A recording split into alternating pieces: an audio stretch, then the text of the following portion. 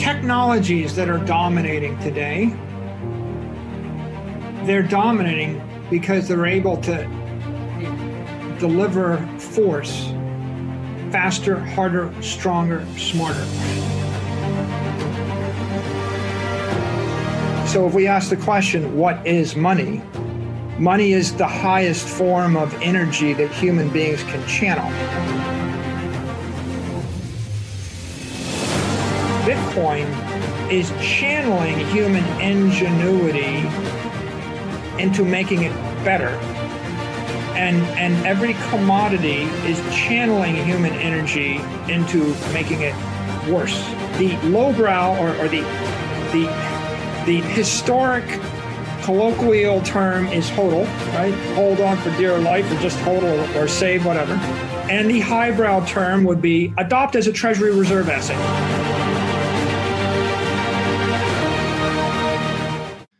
Hey guys, so as you learned by watching the What is Money show, Bitcoin is the single most important asset you can own in the world today. And so this begs the question, which I'm often asked, how does one build their Bitcoin position? And the strategy really is simple. I suggest first you decide on an initial portfolio percentage allocation and a target portfolio percentage allocation. Go ahead and establish the initial position with a one-time buy, and then start dollar cost averaging towards your target portfolio percentage. And you can also complement this by buying Bitcoin price dips to further increase that position and reduce your cost basis. And finally, I suggest to everyone to take custody of their Bitcoin, to move all of their Bitcoin into self-sovereign custody, because again, Bitcoin left on an exchange is not Bitcoin, it's a Bitcoin IOU. And for those of you living in the US, there's no better choice than Swan Bitcoin to do all of the above. So Swan lets you set up automatic recurring buys for Bitcoin, also lets you facilitate one-time buys for buying price dips. And finally, they let you set up automatic recurring withdrawals into cold storage, which is a really big deal. And all of this they provide at the lowest fees in the business, approximately 0.99% per year for weekly buys of $50 or more, which is about 70 to 80% less than Coinbase by comparison. And the best part, Swan is a Bitcoin-focused, education-first company. They publish great content on their Swan Signal Live podcast. They publish a lot of content in their newsletter and website, and their team is just the absolute dream team of Bitcoin. I would say check out their roster. It's growing every day, but it's a super impressive group of individuals. And so with that, I would highly recommend you check out swanbitcoin.com/breedlove. You get $10 in free Bitcoin for signing up. And it lets you stack sats with myself and the rest of the Swan team as we continue the fight to restore freedom, truth, and virtue in the world through Bitcoin. All right, thanks.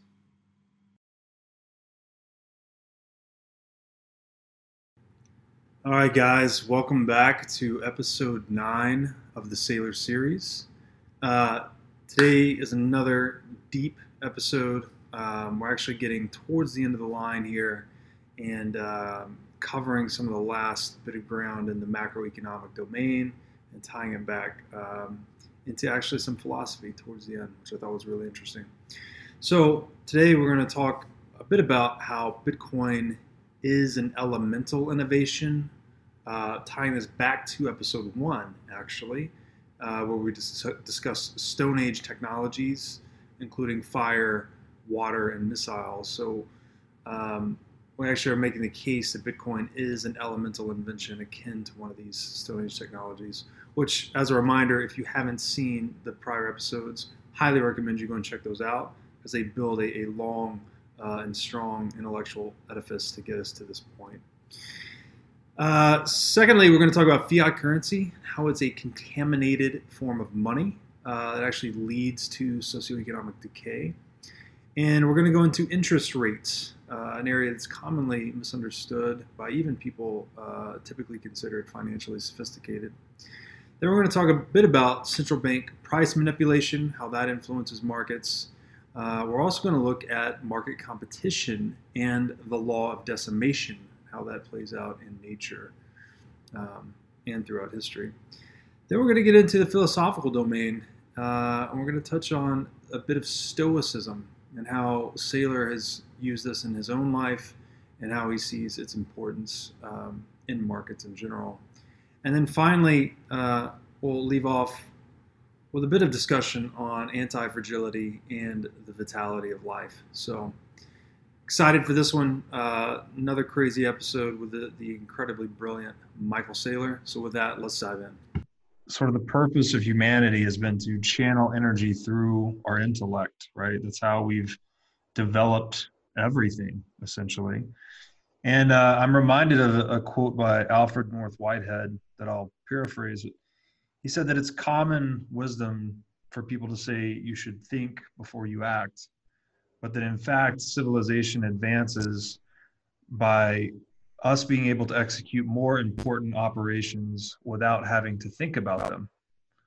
Right? So we're actually, when we can embed these things, these certain important actions in a protocol that we don't need to think about it as much, it frees us up to do other things, right? And that's kind of the layers upon which we build civilization. And it just seems like this digital age we're going into is something radically new. It seems to be as profound as the Renaissance or as profound as the Enlightenment. Do you see it that way? Are we co-evolving with the tools that we're creating, and like the next 500 years are going to be something so fundamentally different than what history has been that it'll be hard to recognize it in a few hundred years? I do think that the creation of Bitcoin and the creation of the first effective crypto network is an elemental force. It is a true invention akin to the discovery of fire or the discovery of atomic energy or the discovery of we could make a list of a lot of fundamental things. Maybe one interesting thing is just the science of or the science of sterilization, right?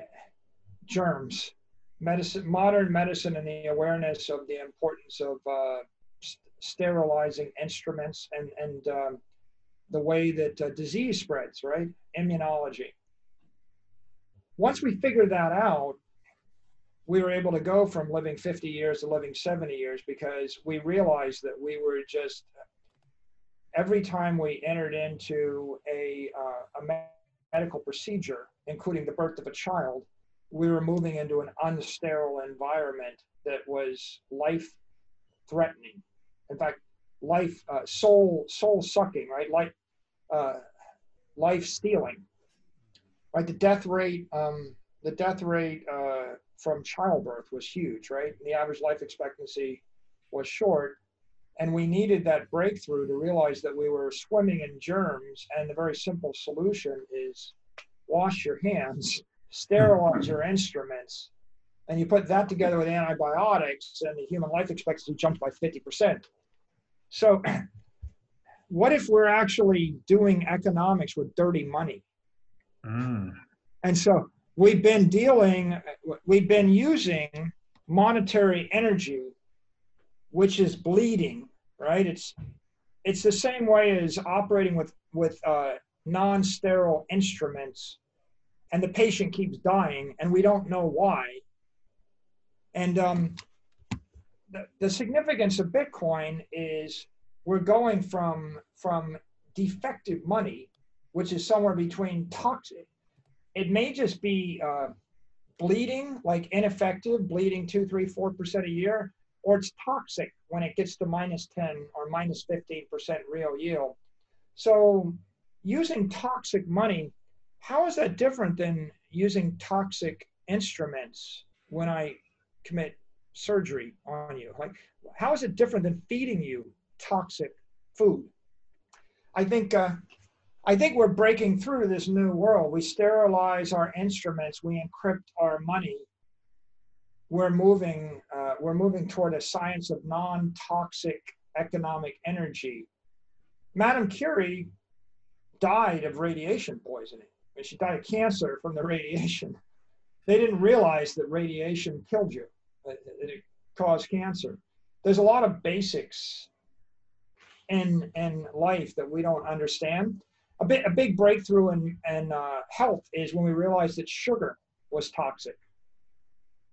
My mother didn't know sugar was toxic, right? I mean, conventional wisdom and governmental advice was you need your 4 favorite food groups and pursue a low-fat diet, but starch and sugar was fine. And of course, now we know that too much starch and too much sugar makes you insulin resistant, makes you type 2 diabetic, gives you cancer. My mother became diabetic, became overweight, got cancer. We thought it was just unfortunate. Doctor said, we don't know why these things happen. It's just unfortunate. You know, if I could go back in time, I'd be like, I know exactly why it happens. I know exactly how to solve it now, right? Don't eat sugar, don't eat starch, stop eating, fast. Sometimes, you know, I never eat before like 1 in the afternoon. I only eat an 8-hour window, and I'll go 2 or 3 days and I won't eat. I mean, I adopt fasting, and I won't drink anything with sugar in it, right? You want to live a long time, don't dose yourself with sugar. It's toxic. The instruments are toxic. The germs are toxic. We killed George Washington because we bled him to death. Toxic. The money's toxic. That's fundamentally the issue. The money is toxic. That's the fundamental issue with inflation. And if we segue into the discussion of inflation, it's everybody keeps thinking there is no inflation because everybody focuses upon a market basket of consumer goods. And if you look in the US and you look in Europe, they leave food and energy out of the basket of consumer goods. And they say, we left out the highly volatile food and energy from the index. Well, highly volatile means it went up. And then the number would change. Right. Volatility is another word for signal. We left out everything that actually changes in price from our price index. Right. It literally is like a Jedi mind trick. And it's like a triple mind trick. It's like we have a consumer price index and we've left the prices that vary out of the index. Oh, check.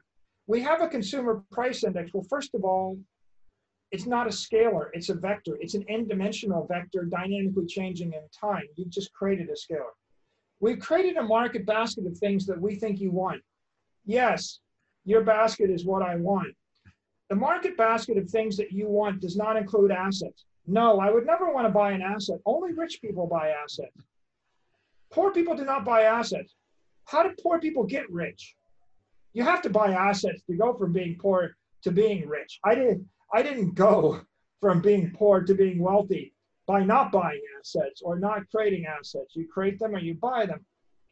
So the entire field of inflation is defective. And the irony is that 99% of the economists that talk about it, they already have accepted the notion that a market basket of consumer products and services is acceptable, and it's acceptable to throw out energy and food. And I never seen an economist say, why don't we actually define the things that a 22-year-old is going to want to buy by the time they're 32? And here's one thing, early retirement. All right. I want to retire. I want to buy early retirement by the time I'm 32. How do I do that? I need to buy a bond that pays me $75,000 a year in interest, risk-free.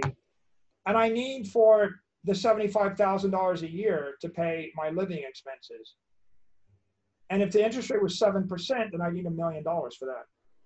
But the interest rate goes to 0.7%, I need $10 million for that. So from 2010 to 2020, the interest rate went down to 60 basis points on a 10-year government bond, which meant that the bond went from $1 million to $10 million, which meant that the 22-year-old was suffering from 22% inflation on early retirement. But because that's not in a basket, because that's not something that you would ever want to give them, there's no inflation. You can actually track it and you can see that the inflation rate changes across 1,000 different, if you just started with a simple principle, inflation is a basket of products, services, or assets.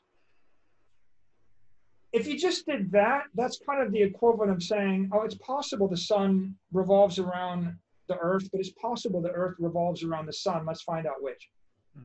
Has anybody ever asked the question whether or not the basket should include assets or products or services? Like, no one's even questioning the most basic premise. And it goes to this, the most, it's pernicious rule of propaganda. And it's attributed to Joseph Goebbels in the Nazi regime. He said, and it's also attributed to Ogilvy, so maybe it's apocryphal. But he said, all of our focus groups show us and tell us we can't tell people what to think, but we can tell them what to think about. I cannot change your mind once you've made it up, and if you have an opinion, but I can get you to focus upon something. So if I just keep saying inflation, CPI, and it didn't go up, and this is what it is, when's the last time 100 million people said what we really wanted to buy was early retirement? Well, I didn't even know that was a product I could buy because I couldn't conceive of it. Well, it is a product you can buy. It's a government 30-year bond that yields 6% interest in a non-inflationary environment. That's a risk-free retirement. You can buy that. Right now, the problem is at 140 basis points, that would cost you, $30 million for 60 grand a year. How do I make that at 75 grand a year salary, saving 15 grand? If I'm making $500,000 a year and I save 100,000, I pay 200,000 in tax, I make 300 grand, I save 100,000. If I save 100,000 for 20 years, I've got $2 million, and investing that in government bond at 60 basis points or 100 basis points, I've got nothing. Yeah. Wow. So the problem starts with the fact that inflation is misdefined. The right way to think about it is every single product, service, or asset has an inflation coefficient. And the inflationary coefficient, right, that's the rate at which the price will change as I pump money into the money system, as I pump fiat. Right. And so the coefficients vary, and they're a function of the scarcity of the asset, and the demand for the asset, the information content of the asset, the material cost or the variable cost of the asset, and then the modularity of the asset.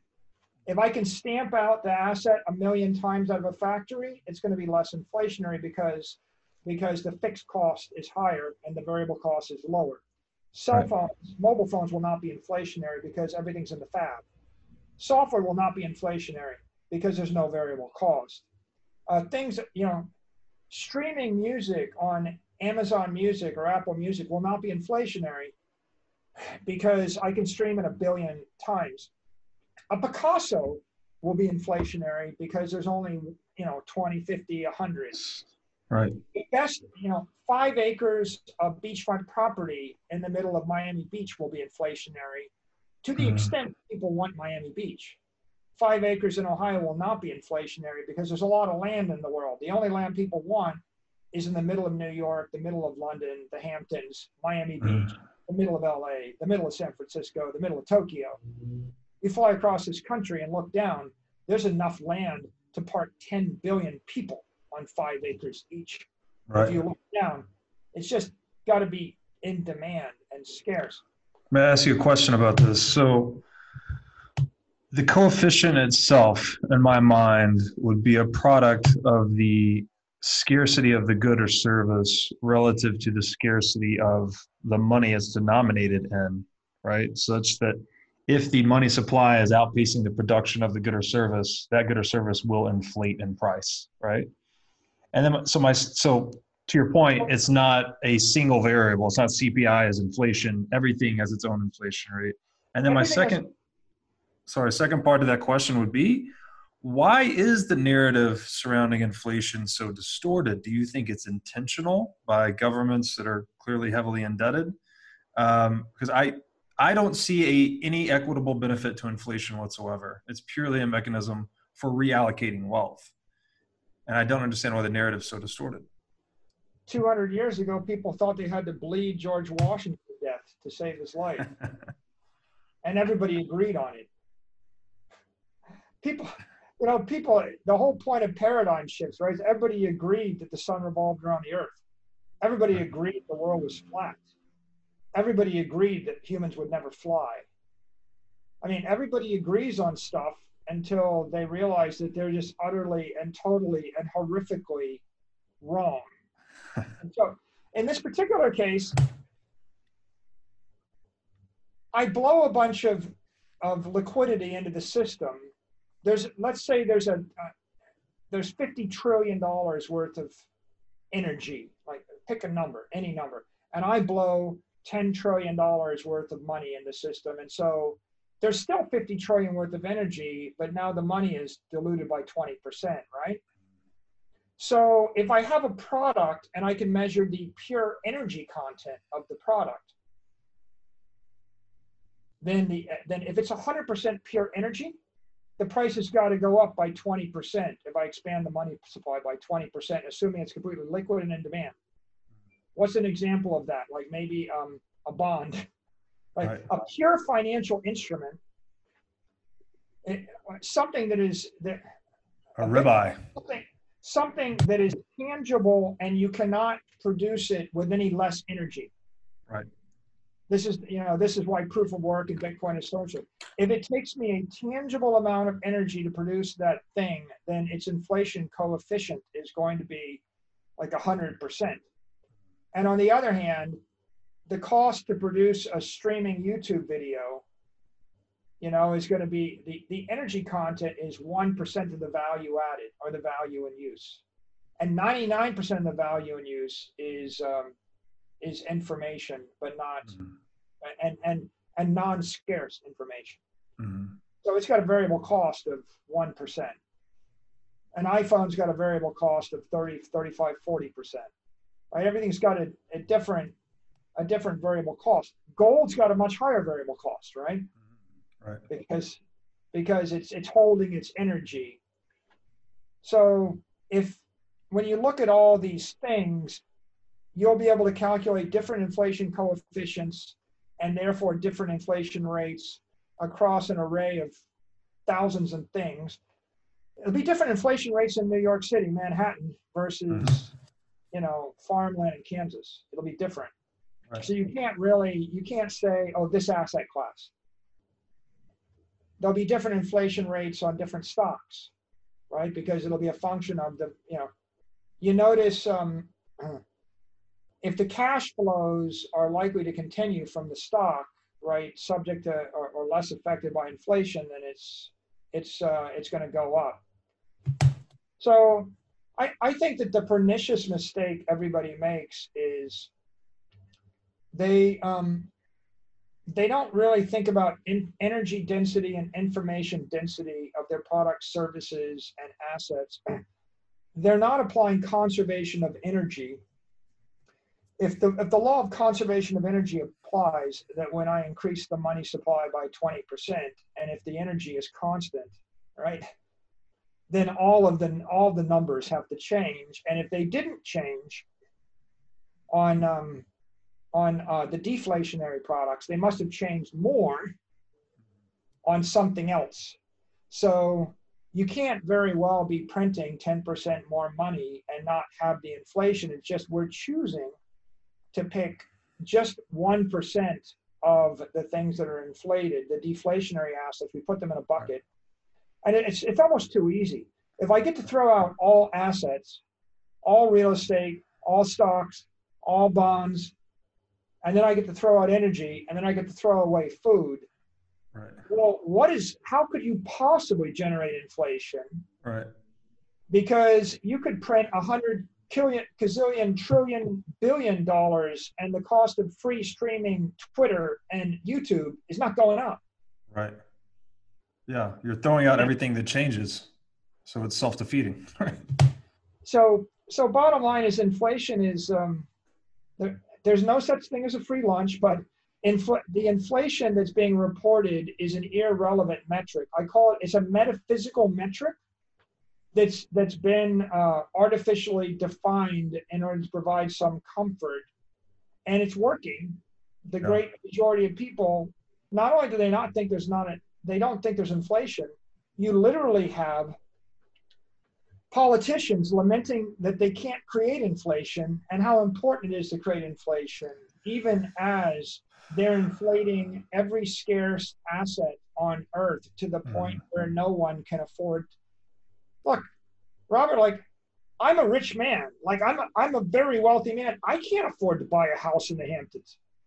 Like I'll go, I'll go look at these things and I'm like, who's paying $47 million? Or like they're selling houses for $25 million on 2 acres. I'm like, are you guys out of your minds?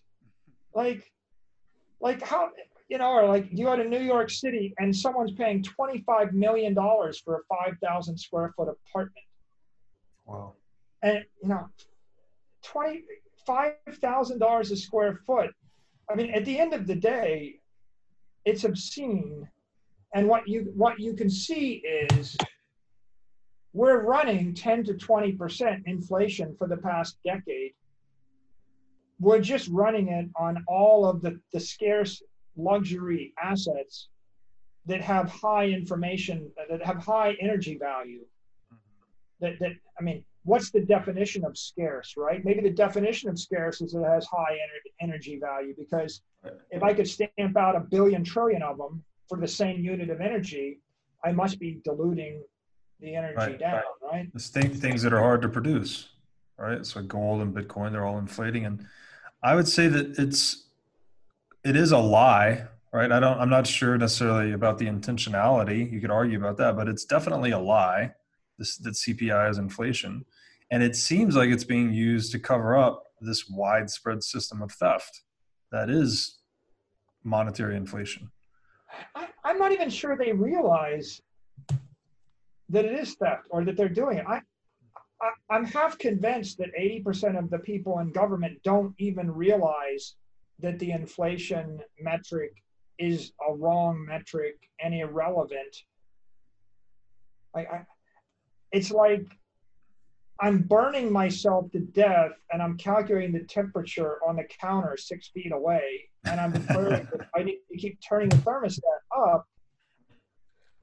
And I guess it's like they're just not feeling the pain. And that, and because of that, it takes us to the issue of interest, right? And if you think inflation is not coming, so you keep printing money and you keep driving the interest rate down, the problem we have is really just a war on currency, a war on time. We render the money toxic. If you hold the money, once you understand that the real inflation rate is 10 to 15%, because that's how assets are clocking, then you realize that any currency you're holding is draining energy from your life at 10% a year. It's almost like I put in a battery that drains 2% a month or 1% a month. I can't store energy. Another metaphor for what happens in the human body when you can't store energy is like, Robert, if I took you and I dropped you in the middle of the Arctic Circle and it was 20 below, your body would start losing energy at a rapid rate. Mm-hmm. You'd freeze to death. It's literally like I come into your office and I crank the temperature down 20 degrees and I'm freezing you to death because I'm pulling the energy off your skin. And so what do? Insulate, cover up, right? But what if you can't? If you're a wealthy person, you put on a fur coat, right? Mm-hmm. Or maybe you're smart enough to realize, like, what do wealthy people do? You drop them in the Arctic and they get on their jet and they fly to the Caribbean where it's warm, right? Because they can. And what do you do if you're poor? I drop you in the Arctic, or even worse, right? I go to your hometown and I just turn the temperature down to 20 below and you can't leave. But it's like I slowly freeze you to death. I don't do it fast. It's like you don't even realize it's happening if it happens at a gradual enough rate. It's like, I know I'm working hard, I'm just not getting ahead. I'm working, I'm not getting ahead because every time I put money in the bank, right, the price of everything keeps going up. Yeah. The price of a house in Miami Beach, it was $1 million on the street where I live, and then it's 2 million, and then it's 3 million, then it's 4 million, then it's 5 million, then it's 8 million, then it's 10 million.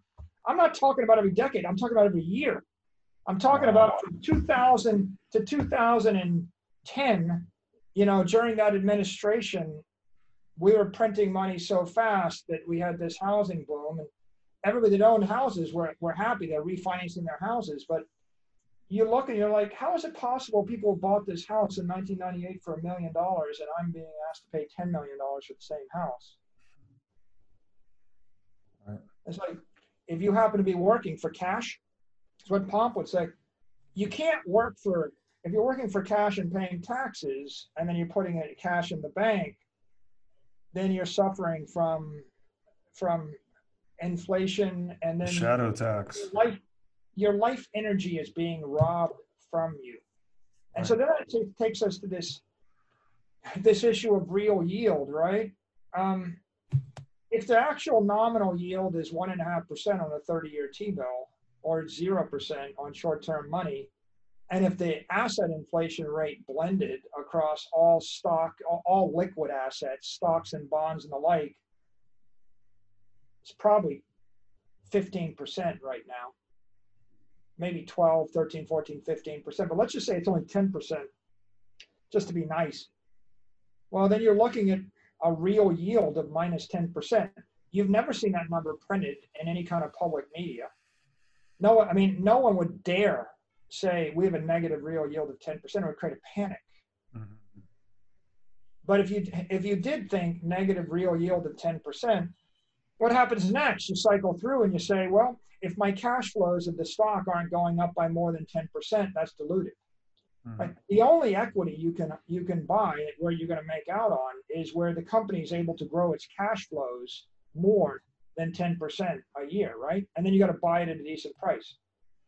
So if your cash flows are growing 20 or 30% a year, maybe it's a good deal. That's why people like tech, like Facebook or Google, because they did, and Amazon, they did for a while. I don't know if they will going forward. It's a lot harder to, over the next 36 months, it seems much less likely that you'll see 20% cash flow growth. Will you see 10%?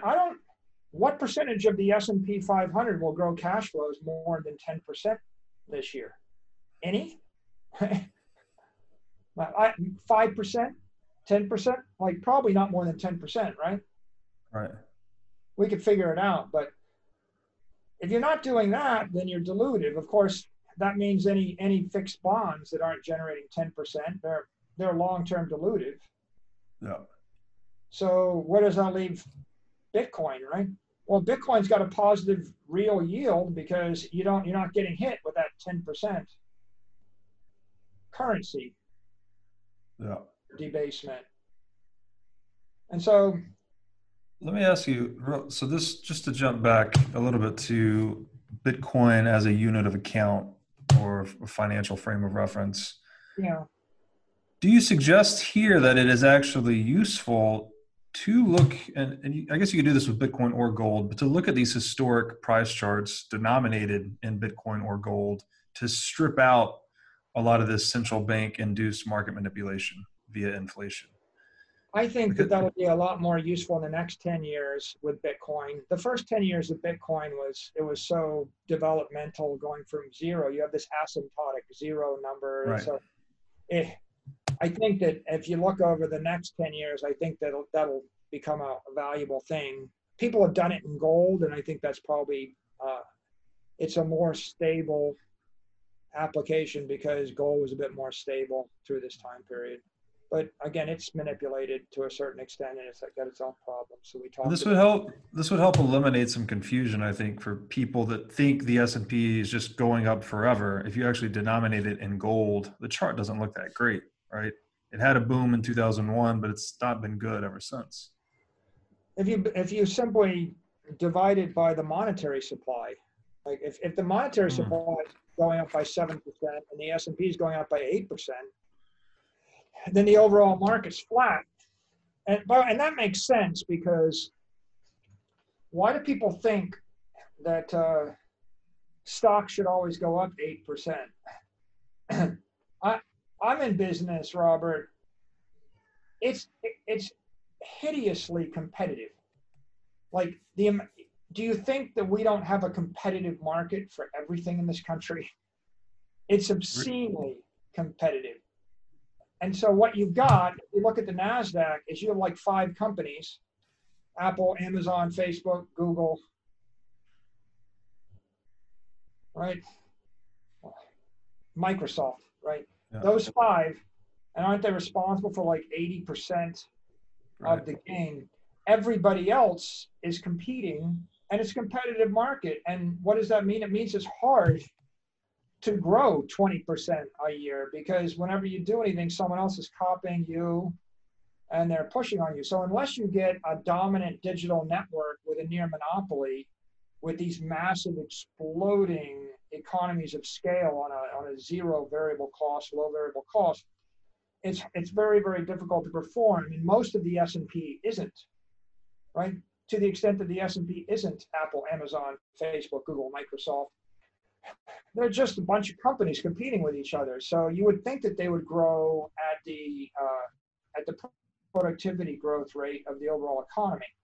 But of course, which is what, 2%, 3%? Why shouldn't it? If you had hard money, and by the way, coming back to that theory of Bitcoin network value goes through the roof, skyrockets in the early days when there's massive adoption and massive technology explosion. But in the later stages of the S curve, when it's fully diffused and when it's mature, it just grows with the GDP. It grows with the productivity of the people in the network. If they grow 2% a year, it grows 2% a year.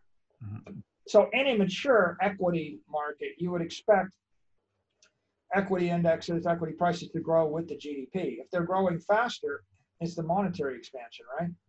Expand the monetary supply 7%, expand the GDP 1%, S&P should go up 8%. It's going to be disproportionate. The big tech, the leading edge, innovative tech is going to be going double, triple, quadruple that. And then the trailing edge laggards are going to be tanking. And then everyone that's working their asses off as hard as they can is going to be barely keeping up. Right. Because you have to do 100,000 things right just to stay in business in a real Darwinian capitalist economy. Mm. It's like being flat means defeating 99% of the rest of the market, being flat. To be up, you have to, Amazon's up because they beat 15,000 companies. Right. The next 2 are just slightly okay, and there's some that are flat, and everybody else gets destroyed because of the natural effect there.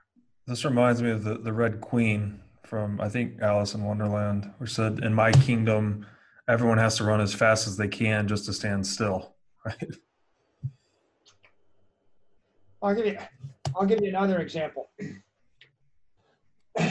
There are 3,500 publicly traded companies.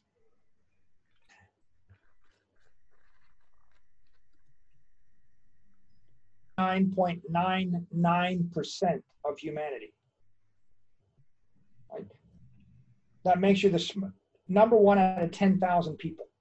If you were smarter than 99.99% of humanity, there are 750,000 people on the planet smarter than you.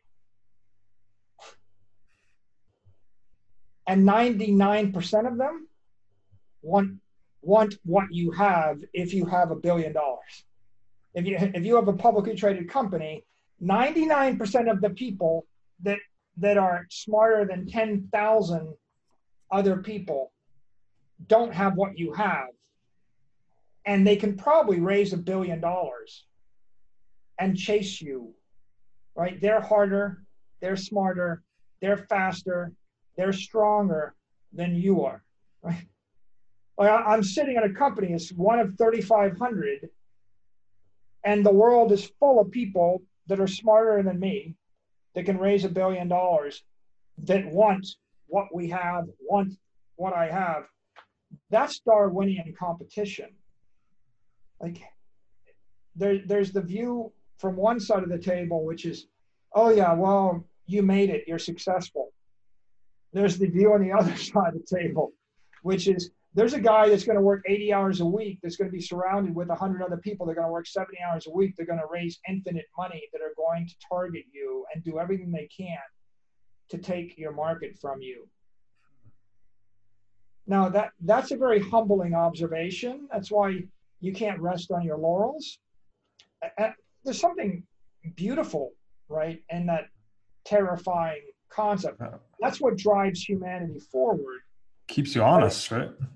It is the core of Stoicism, and it reminds you your best chance is to focus all of your energy, all of your assets on just this one thing that you're going to be the best in the world at, and you better stay humble. If I take my own business, I came public in 1998. There's a 99% mortality rate. 99 out of the 100 companies I competed with are gone. I mean, my peers, I'm the only person, I'm talking about 100 publicly traded companies. There's probably 500 CEOs that launched a company with 20, 30, 50, $100 million of capital, and they're all gone. That's what the open market, the free market will do. And it is what it is. I mean, that's why the human race is what they are, right? There's always someone. And when they attack, if you're distracted, if you're arrogant, if you're fat, dumb, happy, comfortable, they're going to eat you. And if you're half focused or defocused, they're going to take your arm off. And if you completely focus, you can react. If there's something they're doing that's good, you channel it, you inherit it, you evolve, you live and you grow stronger. And otherwise you shrink and they squeeze you out of the entire market. There's something I observe, and again, it's very stoic. It's everybody thinks when you're young, you want to acquire as much as you can acquire. So young men are acquisitive. Young business people are acquisitive. Can you acquire the thing? That's generally the easiest hurdle to jump. The next question is, can you maintain the thing? Can you stay competitive? That's 10 times harder. And then the biggest hurdle is, are you going to be able to commercialize the thing or profit from it?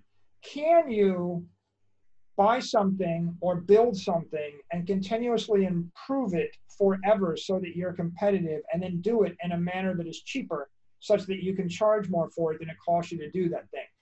That's obscenely hard. So typically everybody thinks that they can acquire something. Then when they realize the maintenance requirements, they fail. And then very few people ever get to the point where they can commercialize something. You can apply it to a boat. Everybody wants to buy a boat. And then they're like, oh my God, this is really expensive to maintain a boat. And they're like, I can't afford to maintain the boat. But if they buy the boat, they got to spend 10% a year to maintain it. And then at some point, the question is, can you enjoy the boat? They're like, oh, I'm spending all this money on the boat, but I never have time to go out and use the boat. This is just crazy. This is weight around my neck. I got to get rid of this. Mm-hmm. It's an example of being too ambitious in your acquisitiveness, and it illustrates the law of decimation.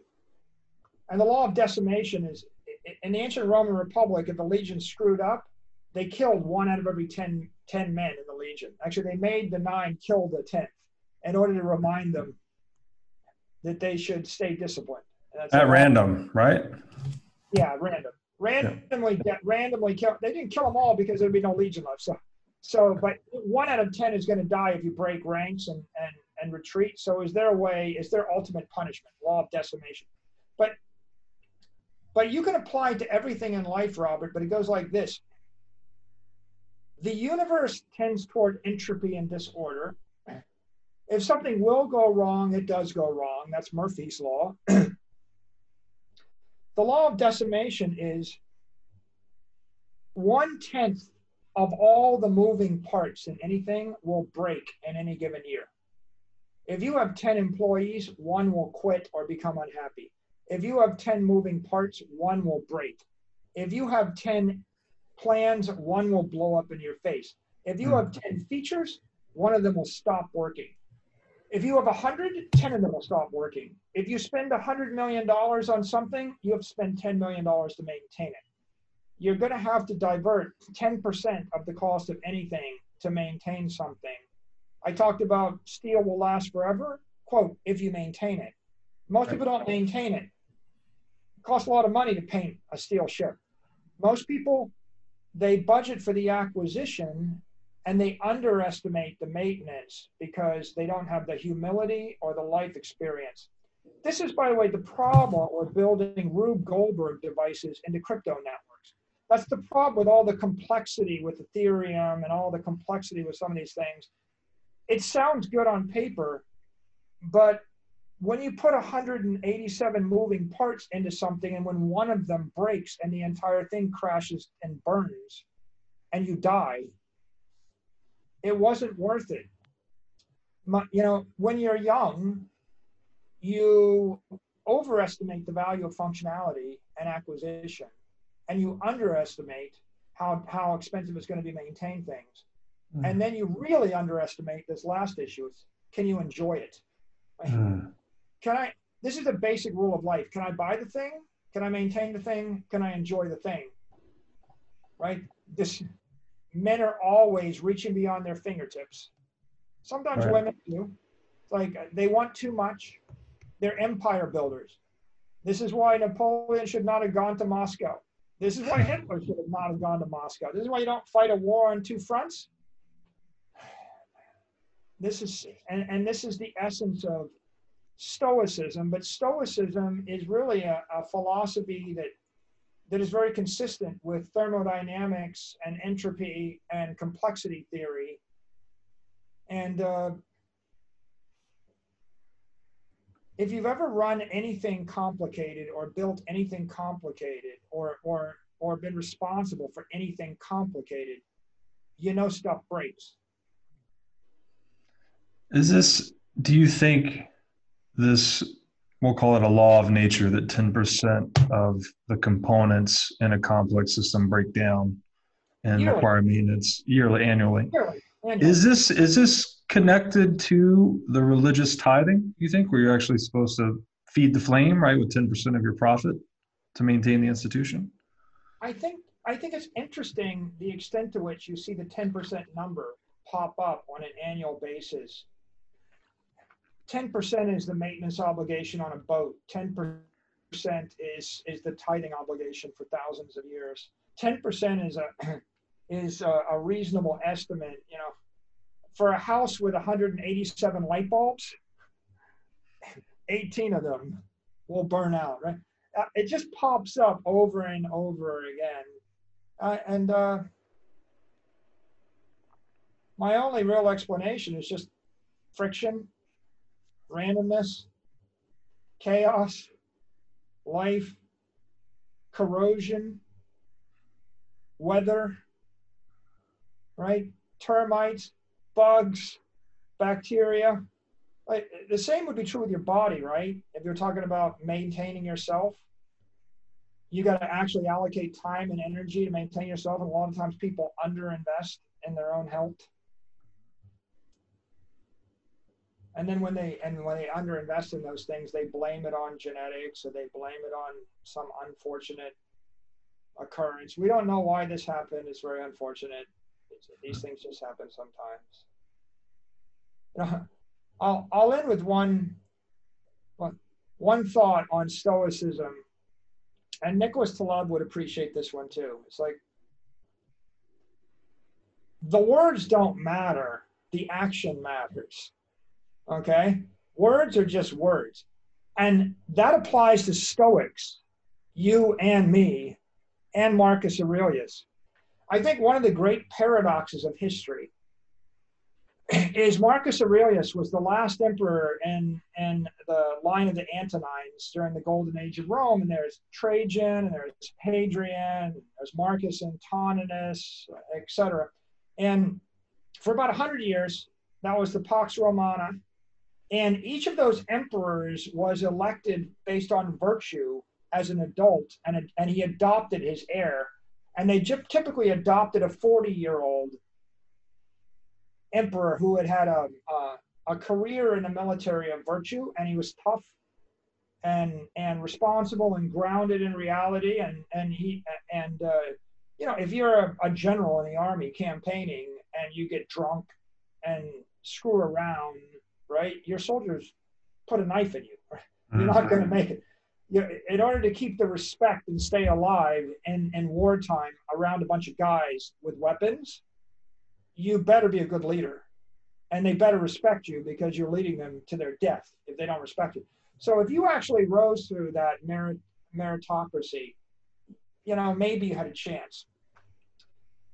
So Marcus Aurelius writes the Meditations, and it's the quintessential text on Stoicism. And he says, you know, just because you can't do a thing doesn't mean you should do a thing.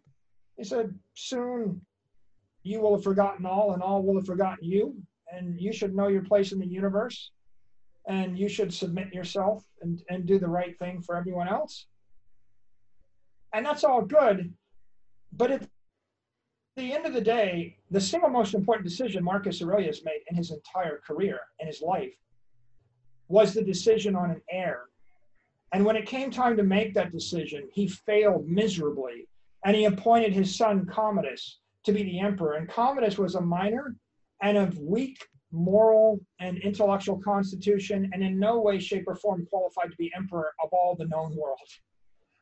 And by so doing that, Marcus Aurelius plunged the Roman Empire into chaos and turmoil for hundreds of years, resulting in the deaths of millions, if not tens or hundreds of millions of people. Awful. Wow. And there's your philosopher, king. He's remembered today as having written a good book and been a great Stoic. But if you look at his actions, the actual action he took was the least Stoic, most foolish, most painful action of any of his forebears, and it just makes the blood curdle. I've been anxiously waiting to talk about this, actually, because I'm a huge fan of Marcus Aurelius. That particular episode is documented somewhat well in the movie Gladiator for people who want to go out and watch it. But he is also known to have been one of the greatest emperors of all time, right? Up until that point where he made that fateful decision. He was great until the succession. Yeah. He had all of the power of the Western world in his hands. Right. He had keys, right? The crypto keys to all the wealth and power in the Roman Empire. In the Gladiator, they imply he was murdered by his son. Right. But in the history books, they're pretty clearly handed those keys to Commodus, and Commodus was a disaster. And he was that Platonic ideal of the philosopher king, right? One of the few, maybe possibly arguably the only successful philosopher king throughout history. And I think one of his other quotes that I really liked is that no man can lose any other life than he now lives, nor can he live any other life than he now loses. And Stoicism's been big in my life personally, and I think it's necessary for everything we've talked about today, for this eternal contention we have with reality. If you don't adopt a Stoic philosophy, how do you keep yourself together, right? It's just... I think Stoicism is critical, and I think he was a good writer. And I would even probably admit he was a good emperor until that final decision. Until he blew it. Which I just lay out as a paradox. And maybe it's a warning. And the warning is you could live a great life, and you could be a great writer, and you could be a great thinker. But at any given point, it's always that last decision.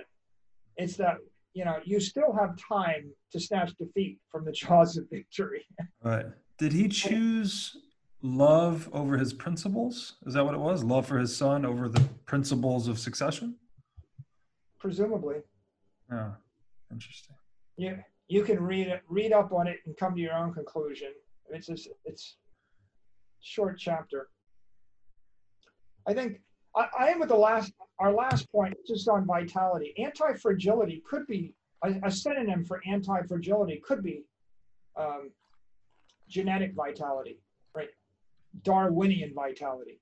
If I'm evolving in response to threats as a life force, then I'm anti-fragile. And this was Darwin's famous quote: "It's not the strongest, fastest, or smartest species that survives, but the one that's most adaptive to change." Right, which makes it anti-fragile. Which makes it over time the strongest, smartest, right? But just not in the near term. Yeah. Yeah. There's a certain terrifying beauty in nature. There are no ugly animals. You look at a bird, that it's beautiful. You look at a lion in the wild, it's beautiful. No one's got a mangy coat. There's no unhealthy anything. And most people, and that's our ideal of beauty, right? We think nature is beautiful. All the trees are beautiful. The plants are beautiful. The birds are beautiful. They chirp. They're beautiful sounds. The flowers are beautiful. What they don't really think about is what's going on behind the scenes, because they've got this simple zoo backyard view of nature. I mean, the truth is everything's at its finest when tomorrow is uncertain. When the life of the creature is uncertain. I've actually got these beautiful banyan vine trees in my back of my house in Florida. One day on a beautiful sunny day, I walked by and I stood and stared at the tree, and I saw a bunch of ants running up and down.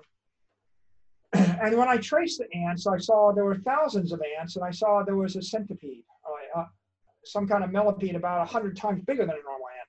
And those ants had decided they were going to eat that. They were actually going to haul that millipede back to their queen as dinner. And they attacked it relentlessly. And I watched hundreds and hundreds and then thousands of ants going against this one millipede. And it's fighting for its life. And I swear I watched it for 45 minutes, like a war, nonstop on a beautiful sunny day. If you looked around, you would have saw grass and blue sky and pretty water and birds chirping. But there was a knockdown, drag-out war to devour this millipede, and it's fighting for its life. And I watched it crawl up the tree, and the ants dragged it down, and it did everything it could, and they kept coming, and you just had this horrific, terrifying, sad conclusion. It's going to die unless a massive rainstorm spins up to blow water down and create some disruption. It's got no chance. It's going to get eaten alive. And it's horrific and it's terrifying. And that's life. That's nature. And then you start to realize on all those pretty National Geographic TV shows, you see the lions attack the antelope or the gazelle, and they try and they miss. Like, well, no dinner for you tonight. And all the antelope trot off happy with their babies, and the lions trot off happy with a little smirk. And everybody's like, that's about as much nature as they want. Nobody wants the more nature. When you think about it a bit more, you realize, well, they're going to miss 3-4 days. They're going to hit one of those a week. And the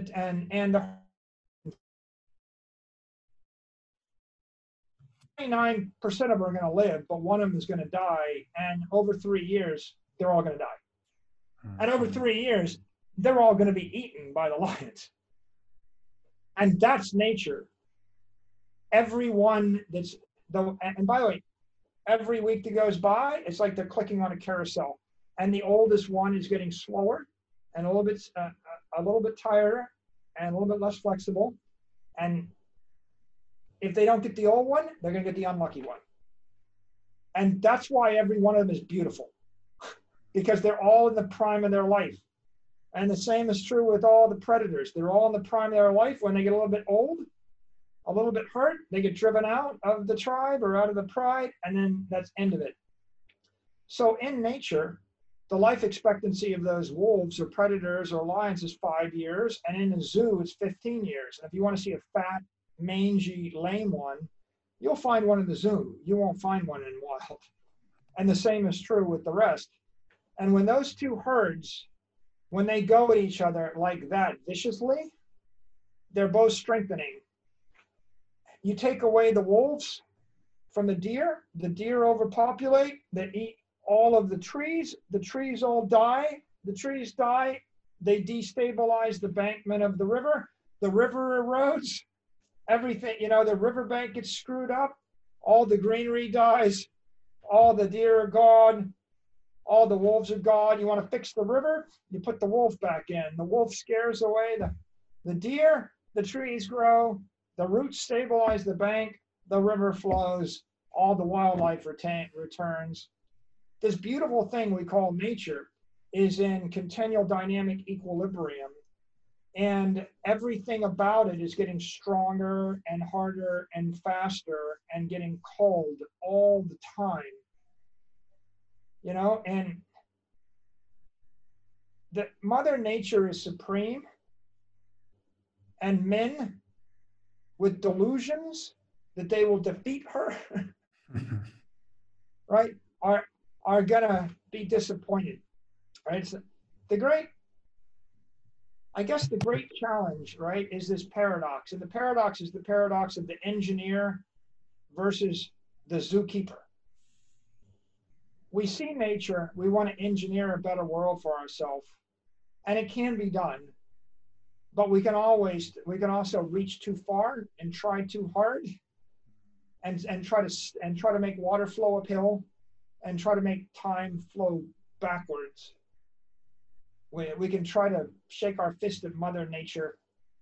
We can defeat all of those natural forces, and if we try to do that, the energy consumption goes up exponentially. And eventually it goes up to such a level that we deplete ourselves of energy. And we end up like those natives on Easter Island, where you chop down every tree to build your monuments to your gods, and pretty soon there's no canoes, and pretty soon there's no fish, and pretty soon there's no food, and pretty soon there's no you. All you've got is your monuments to your God, and you're all dead because you depleted the energy in the ecosystem in pursuit of over-engineering your reality. Let me ask you about that point, which I think is fantastic.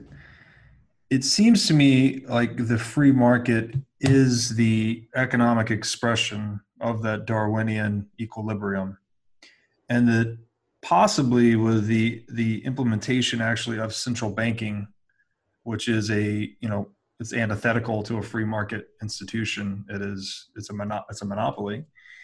It has, I guess, in our attempt to over-engineer the economy, we have disturbed that Darwinian equilibrium in the economy, and that's why we're having all these haywire consequences like inflation and negative rates and so on and so forth. Yeah, we've stopped it, right? We've attempted to stop time and interfere with nature. We're trying to freeze that dynamic equilibrium that's being continually calculated all the time. We're trying to turn nature into a zoo.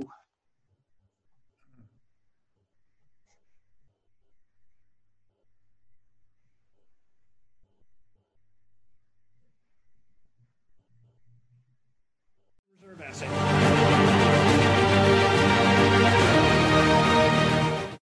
Okay, so that was episode 9 with Saylor here in the Saylor series, and wow, what an episode.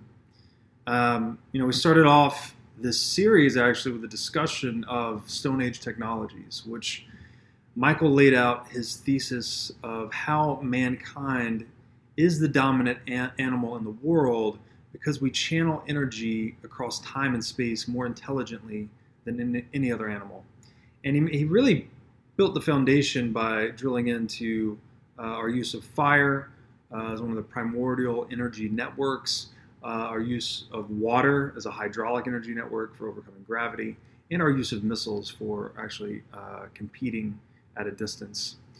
And in that lens, if we consider that that is the overarching goal of humanity, right, is to more intelligently or more precisely channel energy across time and space, Bitcoin is an elemental innovation, right? It's the only system we've ever had throughout history that allows us to channel energy, effectively at the speed of light, and store it in a way that is totally or virtually totally loss minimized, right? There's no unexpected inflation, for instance, and there's very minimal transaction fees, just enough to sustain the network.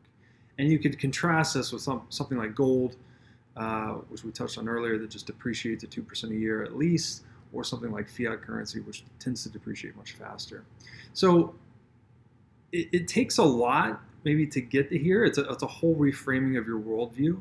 But I think Saylor just did an excellent job of that. And I love the example he gave where describing immunology actually is another one of these elemental innovations where we figured out antiseptics, we figured out how to use clean medical instruments and disinfectants and whatnot, and the discovery of penicillin, for instance. All of these things that helped us insulate ourselves from the entropy of microbes, right? To conduct medical and biological experiments and operations with less exposure to the entropy of nature, just catapulted our life expectancy, right? We almost overnight went from, say, 50-year average life expectancy to 70 years. So I wonder, and I love this, the way he describes it is doing business, right? We're conducting economics thus far in history with dirty money, with contaminated money. And you could analogize this to doing surgery with contaminated medical instruments, right? If you don't decontaminate your medical instruments and you try to perform surgery on someone, you're going to cause an infection and you're going to cause death. And this was actually a major cause of death throughout most of history. So through a similar lens, if we're trying to build socioeconomic systems using a money that's contaminated with the uncertainty of inflation or confiscation or deauthorization, it tends to make me believe that the system we would build would be more vulnerable to death as well. And I think that a quick study of history will show you that typically the debasement of money tends to presage the collapse of the civilization. So when the money becomes extra contaminated, this tends to be a specter or a harbinger of its ultimate demise. So I love this analogy. And it really gets into the entropy aspect again. If we just consider that entropy is uncertainty, we want medical instruments that are free from the uncertainty of microbial infection. We want economic instruments that are free from the uncertainty of inflation, deauthorization, and confiscation. Like, it just makes sense. The more certainty we can add to our tool set, whether in the medical or the economic domain, the more longevity we can give the organism or the organization, right? It just makes sense. So, and, as Saylor said earlier, monetary energy being the highest form of energy that humans can channel, and channeling energy across space and time being the highest aim of man, that effectively monetary energy is life energy, right? It gives us a claim on all of the forms of energy. So we can think of encryption, actually. I think Saylor tweeted this at one point, that encryption was the destiny of all money. The destiny of money is to be encrypted. We can think of encryption itself as a sterilization function or process for money, right? We've actually disinfected the money by encrypting its rules and its supply. And this, that kind of harkens back to something we talked about in earlier episodes as well, where consumer packaged goods, when we're able to vacuum seal foods and store food energy in a stable fashion at room temperature, that was a game changer. All of a sudden, we had this abundance of economic surplus and food energy that we could distribute around the world, and this led to a surge in population growth. So all these analogies pointing back to this breakthrough that is Bitcoin, that again we've been building on in early episodes, I just found to be super exciting. And then, in that lens, Saylor also talked about the story of his mother actually being diabetic. And this was, the connection I made there was she was essentially following a governmental food advisory, right? Just eating the typical food pyramid that governments, at least the U.S. government, used to advise, which had Carbs is kind of the staple, the big thing at the bottom, bread, pasta, etc., and then work its way up. Whereas in fact, anyone that's studied ketogenics and paleo diets and whatnot, it tends to actually be the opposite. You want low carb, high fat, or high protein diets. And it's not the same, it's not one size fits all, but a lot of the diseases we suffer from today, like diabetes, is from excessive carb consumption. So the connection I made there was that this government food pyramid scheme or mistake, whatever you want to call it, whether the intention was good or bad, it's actually rooted in the government fiat currency pyramid scheme, where we have contaminated the money. So we've contaminated even the ideologies we put out in terms of nutrition. And it just has these cascading effects. And I thought it was really interesting how, again, inflation is not just contaminating our economic efforts, but it actually bleeds over into the biological domain. So, as Saylor said, fiat currency is toxic money, right? It's not sound. It is not entropy free. It's infected with entropy, and this has all these second order effects to everything that it touches. And the main problem is this misunderstanding about inflation, right? We have this whole economic sphere today focused on CPI as inflation, but it doesn't make any sense at all. There's deeper reasons why, if you read a book like Human Action by Mises, that you can never have an index for inflation, because sort of like value itself or beauty, it's subjective, right? It's based on the things you individually desire, based on the course of your own goal-directed action. So there's not a universal index that can fit everyone. Your own inflation number is a basket of these goods that you're seeking. And the government metric is just taking what they assume to be things that are desirable but exclude assets. So it's like they're excluding the fact that anyone wants to get wealthy, which is absurd. They're also excluding food and energy and other volatile assets. Volatile meaning they changed in price. We're talking about a metric that is intended to reflect price changes, excluding things that changed in price. It is a non-starter. It's just absolutely crazy. And this is still the benchmark number that so many people are focused on. And it's just amazing to me that this still goes on. So I think, and I love the discussion flowed into understanding inflation, which for me, I think this makes more sense, is if you think about it in rate of change terms, as in how many dollars are being produced, the growth in dollar production relative to the growth in good or service production, right? If the pace of fiat currency production is outpacing the productivity gains or the output on a particular good or service, it's going to inflate in price, because you're going to have more dollars chasing the same or only slightly growing goods or services.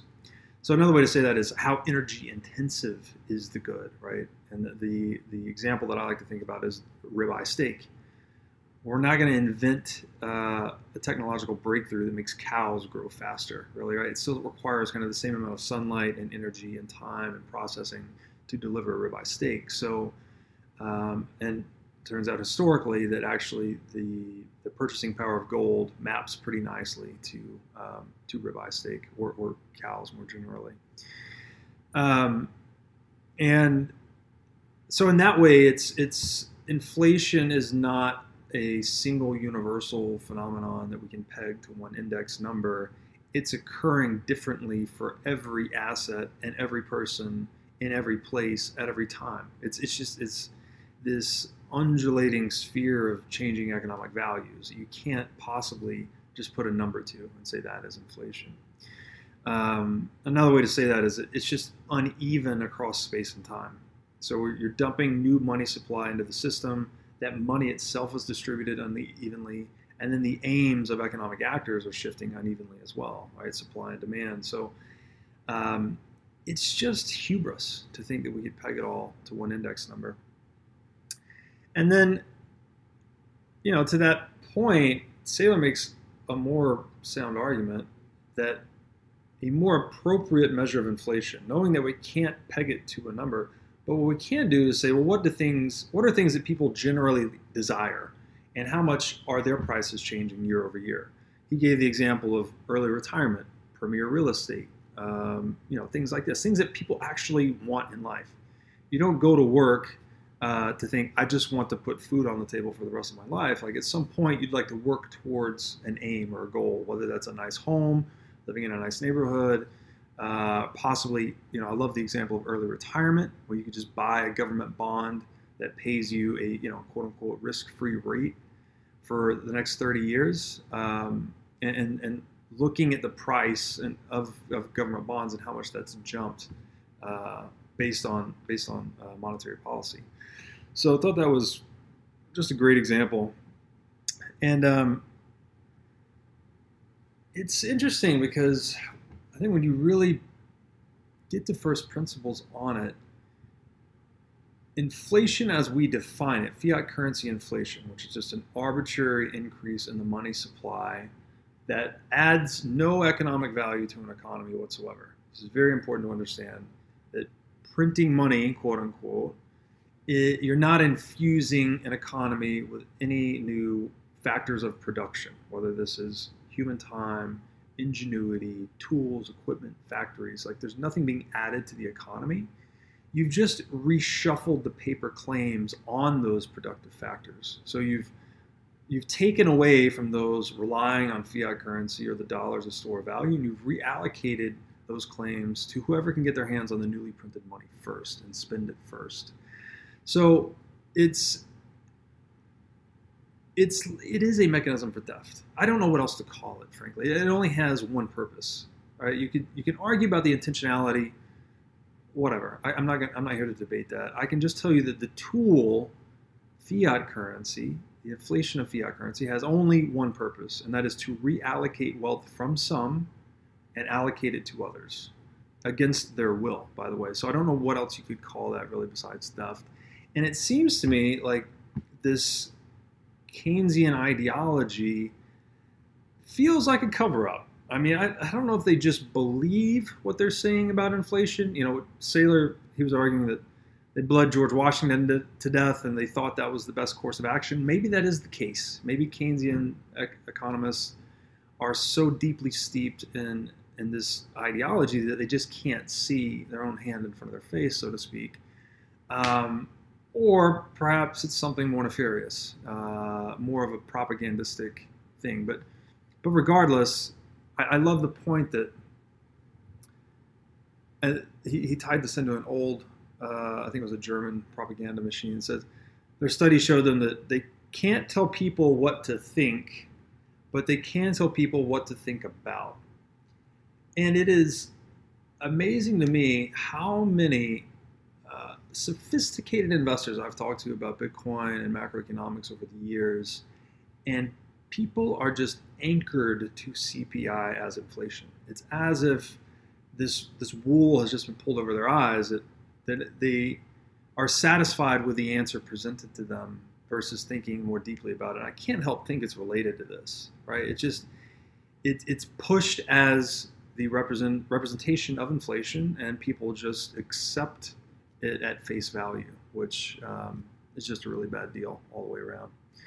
So we got into a bit of discussion about interest rates, and his analogy of actually suppressing interest rates is freezing out market participants or sucking the air out of the room, right? We're actually, if you consider that the interest rate is the price of money, money is this tool for trading time and energy, we could consider that the interest rate is the price of time or energy, effectively. And when you try and suppress it, you're fighting against the natural flow of time, if you will, or something to that effect. And it's this misguided attempt to try and mute entropy that causes what Taleb would call this is an iatrogenic effect. So it's harm caused by the healer. When someone over-medicates again, back to George Washington, they thought they were helping George Washington by bleeding him, but they were actually hurting him, right? They actually killed him by doing that. There's, many doctors today will prescribe you a pill for your cholesterol or your anxiety or whatever it may be, whereas in fact, the right treatment of the core problem, right, not just a drug to cover up the symptoms, could be something more like removal, right, elimination of certain foods from your diet, or fasting, or whatever it may be.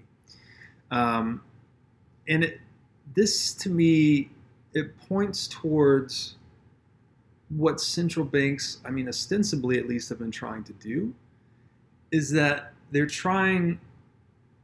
Their explicit aim is price stability and low unemployment. So price stability, you're saying that you want supply and demand worldwide to be like consistently close enough to keep prices stable. It just doesn't make any sense. You're arguing against the entropy of nature again. And when you try and artificially inflate the money supply to create this veneer of stability, you're actually just delaying. First of all, you're manipulating market prices. So supply and demand, buyers and sellers are having trouble getting matched up correctly, which is what the market does because of this distortion in the marketplace. But you're also delaying and exacerbating the ultimate correction because you can't fool economic reality. And in that way, I see the vision I have in mind is central banking is kind of like an air conditioner. So it's trying to pump, an air conditioner is a heat pump. So it's pulling entropy out of the room. It's not actually putting cold air into the room. It's pulling hot air out of the room, or heat energy out of the room. And if you ever stood behind an air conditioner, you'll feel it. You'll feel the heat coming off of it, that it's pumping out of that room that it's air conditioning. And it seems like central bank is trying to accomplish that in a way. It's trying to paper over the entropy, the natural entropy of price instability and unemployment. But in doing so, it's pumping out, it's creating certainty for its shareholders, let's say. So it's decreasing the entropy for its shareholders, but it's pumping out entropy onto broader society in the form of price distortions, an exacerbated boom and bust business cycle. And you could even throw warfare in there, right? Central banks were originally set up to fund warfare, to give governments a virtual, limitless mechanism for funding the war, where instead of just needing to rely on their own savings, they could just print money and siphon savings off the entire productive economy. So that's my central bank air conditioning analogy, that it's trying to cool the room for its shareholders, but it's pumping heat onto broader society, and it's just disastrous. So then we got into the relationship between interest rates and the risk-free rate. Inflation rates and the risk-free rate. So the risk-free rate would be the yield on government bonds. So in finance, we say that, and this is a quote-unquote risk-free rate, that the U.S. government, for instance, cannot default on its debt because it can always just print more money to pay its principal. What that actually means is that it can never default on its debt because it can externalize the cost of that debt onto society via inflation. So that's your risk-free rate, whatever the U.S. 10 or 30-year Treasury is yielding. And then there's the inflation rate, which is how quickly, again, not CPI, but we could say our proxy is how quickly is the U.S. M2 increasing on a percentage basis. And the delta between these two is a negative real yield, right? If I can only get 2% on U.S. Treasuries, which it's lower than that today, but U.S. M2 is growing at 15% year over year, and it's expected to do that for the next few years, then I've got a negative real yield of 13%. So unless I'm growing my business or my own personal cash flows by more than 13% year over year, then I'm being diluted. I'm losing money. And this is, so that is the hurdle rate, basically, to use another investment term. You need to at least exceed the delta between inflation and the risk-free rate to even be accretive to your business or your household, whatever it may be. So the only way to do this is you need to buy an equity, right? and a lot of people are doing this, are buying equities as a store of value that is expected to appreciate faster than that negative real yield. A lot of this is in tech because tech has just a ton of productivity gains associated with it, and they've had a great decade, so that they're start to be market accurate expectations built into that price. Or if you look at the PE ratio of something like Zoom or even Tesla or Facebook, they're astronomically high relative to historic averages. So another way to think about that is there's nowhere to store your value that's safe except these equities that are expected to grow and outpace the hurdle rate and remain relatively scarce. So that leaves you with these bonds that are, they're yielding less than the inflation rate, they're long-term dilutive, and then those negative real yields, that's driving and incentivizing people to buy scarce assets. So again, equities, real estate, gold, and then this is also the bucket you put Bitcoin's value prop in, is that it's the scarcest liquid asset in human history. So of course it's going to benefit from this centrally planned market manipulation in both the bond and fiat currency markets. So, and we talked a bit about this, just the one way to strip out central bank market manipulation and get an honest assessment of what's going on is to just price the index in gold or Bitcoin. Again, Bitcoin's a bit more noisy because it's emergent. Gold has a much longer history. Or to Saylor's point, you could also price it in the change in money supply. And this will strip out a lot of the manipulation. So if you look at the past decade in the S&P, it's just been one long bull market. You price that same chart in gold, it's flat. It hasn't done a lot. So that's, I think, really important as far as changing your economic frame of reference, which is what's so tricky about talking about these things, about like what is money, because it's an a priori perception. And a priori means no priors. So it's kind of like you're looking at what is looking, so to speak. And people just, the a priori economic language today is dollars for most people. This is what they think in, it's what they trade in and negotiate in. But you have to look at the dilution occurring in that frame of reference, which is the dollar. So it's a bit of a meta thinking, but it's really important for coming to sound economic conclusions and calculations. And then we got into, which I thought was really interesting, the competition and the law of decimation. Saylor made the point that even if you're smarter than 99, I've never thought about this. Say you are one of the top 0.1% most intelligent people in the world. You were smarter than 99.99% of humanity. There are still on this planet 750,000 people smarter than you. It was just crazy to me to think of it that way. And in the digital age, I think what we're entering is this age of excellency almost, where because the bounds of location have been lifted through digital tools and technologies, it's no longer good enough to just be the best local guy at whatever it is, singing, for instance. Maybe you're a Billy Joel impersonator or something.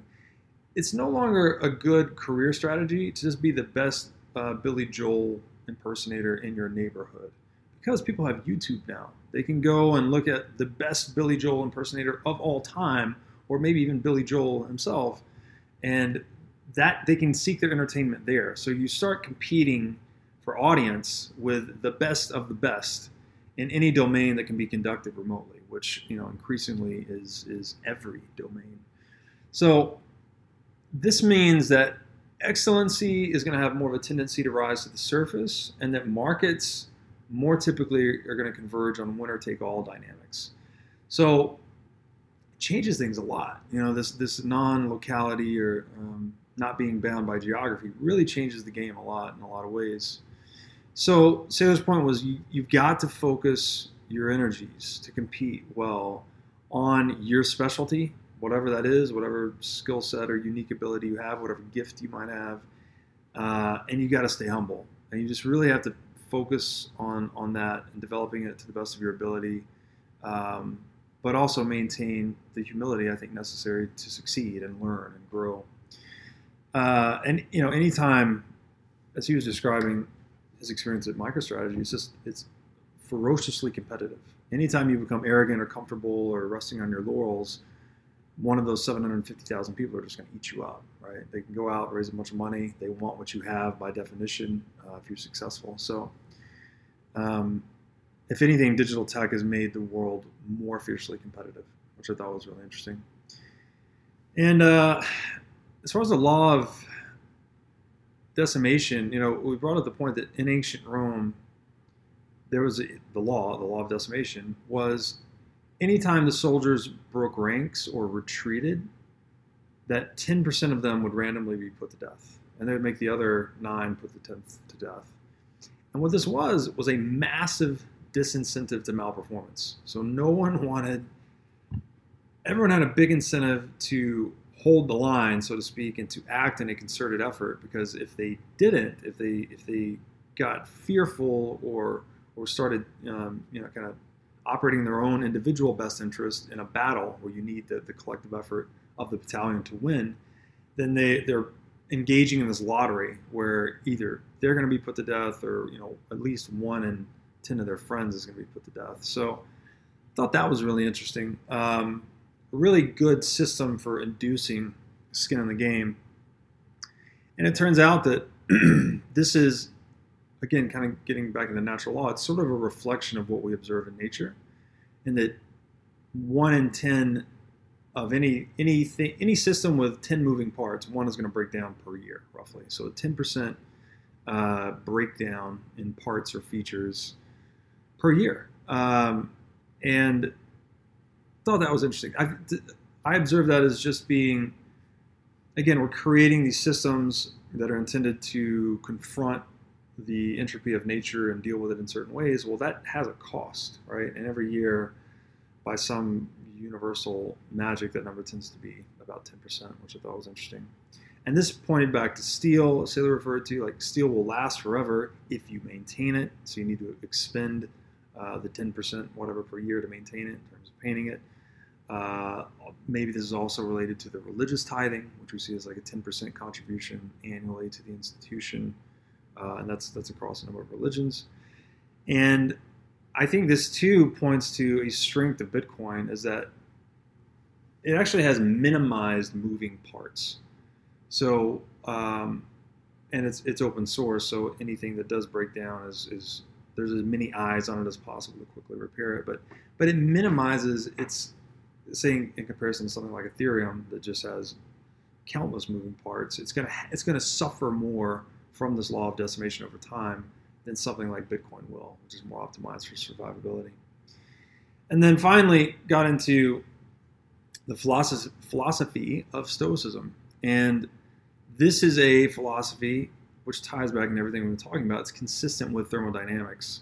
So again, if we're just saying it in a purely physics sense, we would say truth is an accurate portrayal of reality. We know that everything in the universe is energy. So therefore, conservation of energy, which is the first law of thermodynamics, that is truthfulness, right? So the systems, the strategies, the techniques, the businesses, the individuals that optimize for energy conservation. This doesn't just mean defending all the energy you have. You can actually increase energy efficiency through innovation, right? So being exploratory, figuring out a new way of doing things, can actually add to your energy efficiency as well. So there's this ratcheting effect between defending what you've gained and gaining new innovation. So this Stoicism is this thermodynamic philosophy, if you will, which I think is so cool that it's a way many of the ancients accorded their behavior, and it directly maps on to innovation and general biological success. So the Stoic, again, when we have this law of decimation, so we have these systems encountering the chaos of nature, there's a little bit of breakdown over time. The Stoic embraces that. The Stoic knows and willingly embraces your death, right? The potential death of your child, the potential loss of your business or your fortune. There are all these practices when you get into Stoicism, like negative visualization, where you may imagine, for instance, the next time you hug your mother, you just imagine that may be the last time you ever hug her. And through that mental practice, you're actually training yourself to be more grateful for something in the moment, and you're preparing yourself for the inevitable loss that will come. Right, your mother will be gone one day. So, and Stoicism is a deep rabbit hole in and unto itself. I'll just leave it at one example, but I thought that was really cool that Stoics embrace entropy and choose to accept it and strive on valiantly nonetheless. And I think that's the only proper approach to life if you're going to be successful. And then Saylor went into the paradox of Marcus Aurelius, which I'd never heard before. I'm a big fan of Marcus. Marcus, great philosopher king, great writer, but in the end sort of blew it on one decision. And Saylor's point here, where he said that words don't matter, actions do ultimately. And even one action can undo, a lifetime of good action. This reminded me of Taleb's, don't tell me what you think, just show me what's in your portfolio. Right? It's more about the actions you take with skin in the game versus your cognitive beliefs. And for me personally, I think I tie this back to religion actually, is that people always want to argue, do you believe in God? Do you not believe in God? I love Jordan Peterson's answer to this, where I act as if God exists. Right? God doesn't care about my cognitive beliefs. It's more about my embodied action and my moral behavior that really matters in the world. So it's a bit of an Occam's razor thing there. But anyways, the story with Marcus is, he had the keys to the kingdom. Right? He's one of the most successful emperors of all time. He was the Platonic ideal of the philosopher king. And he, on his final decision, essentially, as emperor of Rome, decided to break duty, break with tradition, break with the Stoic protocol, if you will, of appointing the most competent man for the job, for succession, and instead appointed Commodus, which was his son. And there's something really deep here. There's this age-old struggle between, I guess you would say, duty and love. And I don't know, this one left me thinking. So I'd be excited to hear some of your guys' feedback on this, but it's really fascinating to me that we had this, guy we held in such high regard, and then at the last yard line, so to speak, he just fumbled the ball. But I don't know if it was, as I asked Saylor, I don't know if it was based on love for his son or something else, but it'd be really interesting, right? If you made this decision out of love, so to speak, yet it still proved to be the wrong decision for civilization. Just a mind-bending thing, but that was super interesting. And the warning there is, you can live a good life, you can be a good leader, a good writer, whatever, but you have to always remain humble and never become arrogant, no matter how much success you've had, because there's always that opportunity to snatch defeat from the jaws of victory, as Saylor put it, which I thought was brilliant. And then finally, we completed the episode with a discussion about antifragility and vitality. And I loved this point that animals in the wild are all beautiful because they're constantly being conditioned against the chaos of nature. Right? Once they've went past the tipping point of misfitness, they're no longer serving their highest and best function in the world, something else eats them, right? They're gone. So, and it's nature rolling forward and becoming better through this process, this dynamic equilibrium between predator and prey, and it's this natural, Darwinian natural selection that's constantly promulgating excellence and beauty in the world, and it's great to behold. If you've ever watched a nature documentary, it's one of the most awe-inspiring things I think we can watch. So another way to think about this is just nature constantly sharpening her own strategies against herself. So the strategies of animals, the survival strategies, are constantly being tested against the environment, and those that succeed roll forward, and those that do not are weeded out. And so you're left with kind of just by definition the most fit creature for its environment. And when we try and disturb that dynamic equilibrium, we're just exacerbating that correction. So we're instead of having these little corrections along the way, we're giving time for the strategy and the environment to diverge significantly to where an ultimate, cataclysmic return is necessary.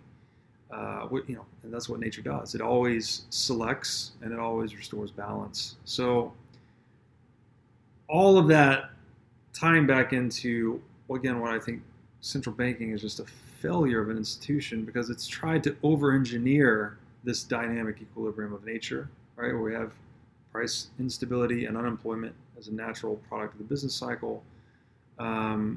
It's trying to paper over that. It's trying to pretend, or even not even pretend, it's trying to eliminate this dynamic equilibrium and create something that's predictable, right? It's trying to subdue the entropy of nature, if you will, which could be a good intention, but clearly has a poor result, which leads to suppressed interest rates, which is like trying to reverse the flow of time. So it's all of this effort going countervailing to nature that always fails. I think that's the core point here. It turns nature into a zoo, right? We said every animal is beautiful, but if you really want to see some not beautiful animals, you can actually go to a zoo. They're sad, right? They're in a cage. They're not fulfilling the function for which they were evolved. And I think central banking sort of turns society into a zoo. It softens us in this process of trying to protect us, quote unquote, from price instability and unemployment. It's actually reducing our skin in the game, softening us, externalizing entropy onto society. So, it's another awesome episode. Hope you guys enjoyed this. Saylor and I are going to do at least one more episode. So maybe more after that. We're going to see how it goes. But I hope you enjoyed this one as much as I did, and I'll see you again here soon. Thanks. Reserve asset.